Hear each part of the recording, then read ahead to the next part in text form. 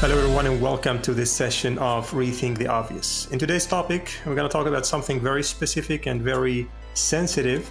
We talk about work and leadership during international conflicts.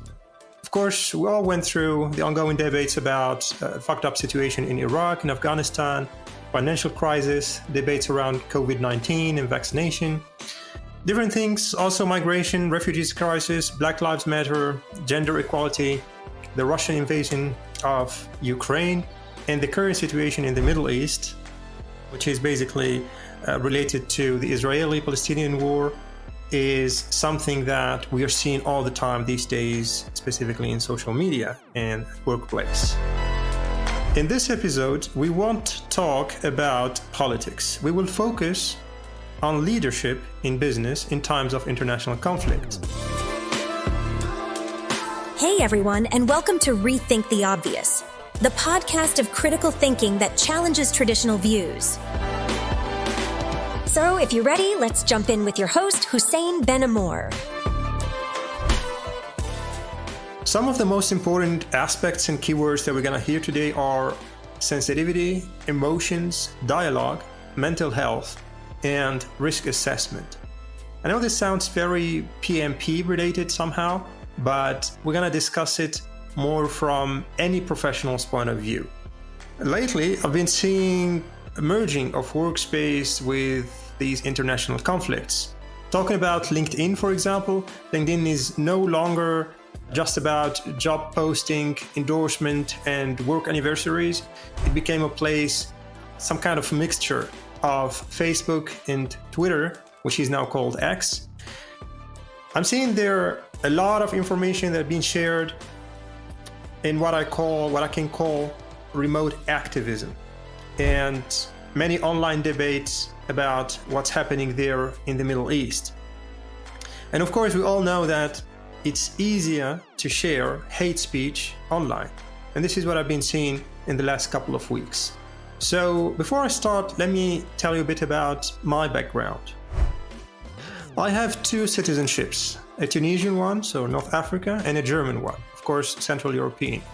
Now, the Tunisian version of the conflict is pro-Palestinian, and the German version is heavily pro-Israel. For historical reasons, of course, and also maybe for geopolitical interests. Now, sadly, both are blindly censoring information and imposing one single narrative of what's happening there in the Middle East. This feels a bit like George Orwell's 1984 novel, right? Now, I don't know if it's a luck or a curse to be exposed to various propagandas, the pro-Israeli one, the pro-Palestinian one, the anti-Semitic one, the Islamophobe version, etc. I'm not going to discuss the political issue here and the horror that is happening in the Middle East. My message today is not political. Of course, my thoughts are with everyone who is hit by a bad news, whether Israeli or Palestinian or in any part of the world. I just hope that politicians from both sides stop using civilians in wars, because simply every life matters. Now again, today's topic is about leadership at work in times of international conflict. Maybe some of you are listening to me and think, how dare you talk about business in these circumstances? You should be talking about the conflict and trying to find a solution, right? That's what everyone is doing these days. Now let me tell you, if you are a carpenter, for example, would you stop making doors and furniture every day? Right? That's part of your job. And what I'm doing here is also part of my job. So our focus today, again, is not political. We're going to focus on business. And before I start, let's define the word leader. Now, when I say leader during this episode, I mean anyone within a team or an organization, not necessarily managers. Of course, there are roles that have formal leadership position, but also every individual contributor can be a leader within their organization, can be leading projects, leading initiatives, and can of course also leading meetings and events. The first step is to raise your own awareness as a leader. Now, before we talk about finding common ground, it's important to acknowledge biases that you might have. Of course, everyone at workspace or outside will have their own beliefs and their own versions of what's happening in the world. So that's why when you acknowledge your biases, you might go a step further and understand that everyone inside your team also have this kind of beliefs, especially when it comes to international or cross-regional teams. Everyone in the team comes with already built background, right, with life experience, and they brought together within a team to build the project. So that's why here, make sure that you understand this point. Different views, but one common goal. Your biases are not allowed to interfere in your relationship with your team. Now, it's important that you see the importance of cultural sensitivity in a diverse team. Now, don't preach about diversity and inclusion, but practice it. Do it proactively. So you need to foster equality and inclusion.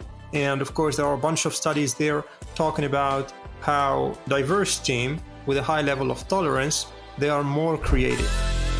Point number 2 is emotional awareness. People have emotions. We need to recognize that, even at workplace. Now, I'm going to talk here about specific examples. For example, I know from my surrounding that many Palestinians are feeling injustice and inferiority due to what is happening in their home country. And at the same time, Jews, they have some historical trauma. You hear it, you see it in different comments or even videos that they feel threatened, which is, of course, not a secret, right? Now, I saw this also kind of feelings during the earthquake in Turkey and Syria that happened in early 2023, in which roughly 50,000 people passed away. And I have been told that from people from Turkish people or people with Turkish descent, that there weren't much mediatization or action to help there. And also they got that feeling of inferiority, right? Now, maybe the question that comes here in mind is, should we care about every event that is happening in the world? And my answer is, as a leader, you should be aware and you should care about every event that affects your team or any member of your organization. Indifference is bad for your team and for the trust that you're trying to build with your team. And of course, also, this will lead also to harm your career eventually. All right, let's move on to some further concrete actions. Those are my own suggestions, also from my own experience, but also from others' experiences. The first thing is create inclusive discussion groups to engage with the conflict, to talk about emotions, about mental health in a constructive way. I know maybe the first question that might come to your mind is, these kind of conversations might be a mess at the end. And I agree to this. One of my friends, they did this in their team 2 weeks ago. And she told me that at the end of the meeting, people were shouting on each other, some were crying, and it was a disaster. Now, my opinion is that there weren't a strong leadership within that team to lead this kind of conversations. Of course, you will not throw yourself in this kind of conversations easily. It's a difficult discussion, and we know that people in general, even leaders, they avoid or they fear difficult discussions. So that's why this really requires courage and especially preparation. You should be, as a leader of your team, be prepared, or a leader within your team, to be prepared for this kind of conversations. Not every leader can proactively do this. So see it as an opportunity to learn how to deal with difficult situations. Crucial is to focus on positive points and common ground. Now, it's important to raise awareness of valuing differences within your team, to build cultural sensitivity. Of course, I'm sure that I am repeating this simply because this is really the fundamental of what we are discussing right now. And especially ensure that people within your team are treated equally. Now, I saw this during my career. People or managers who were not respecting or weren't aware at all of public or religious holiday of some team members, and then like pushing them to meetings or to very crucial events during that time. That will lead, of course, to team members, or you are losing the trust of these team members, you losing their loyalty and making them feel disrespected within the organization they work for. So again, equal treatment is one of the most fundamental things.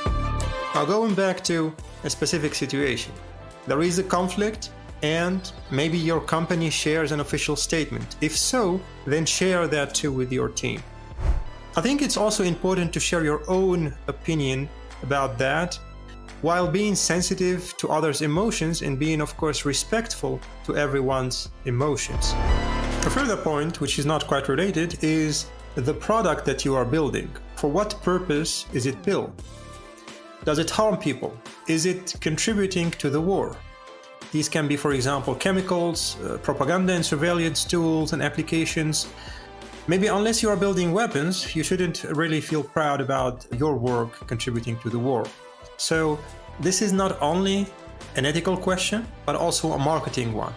Nobody wants to find out that what they are buying and using every day is a tool of war. Or at least, I think most of the people will mind that. I hope at least. Now I'm going back to a topic that I mentioned earlier, which is trust. Trust is not built overnight. Don't expect people to trust you just for one single speech. It's like a relationship that you need to build over time. Now, if trust is built on solid fundamentals, you will not lose your team during these times of conflict. All right, let's wrap up with some takeaways.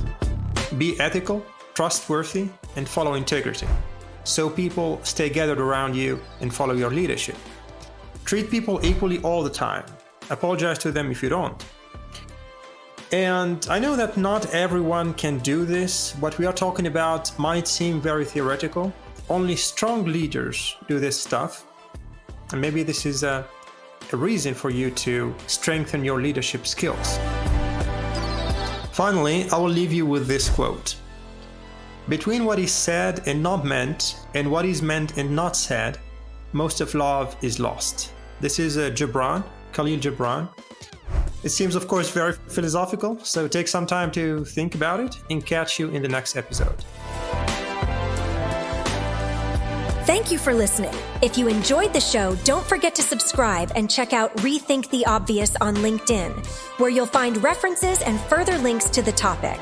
Until next time, we encourage you to stay curious and always rethink the obvious.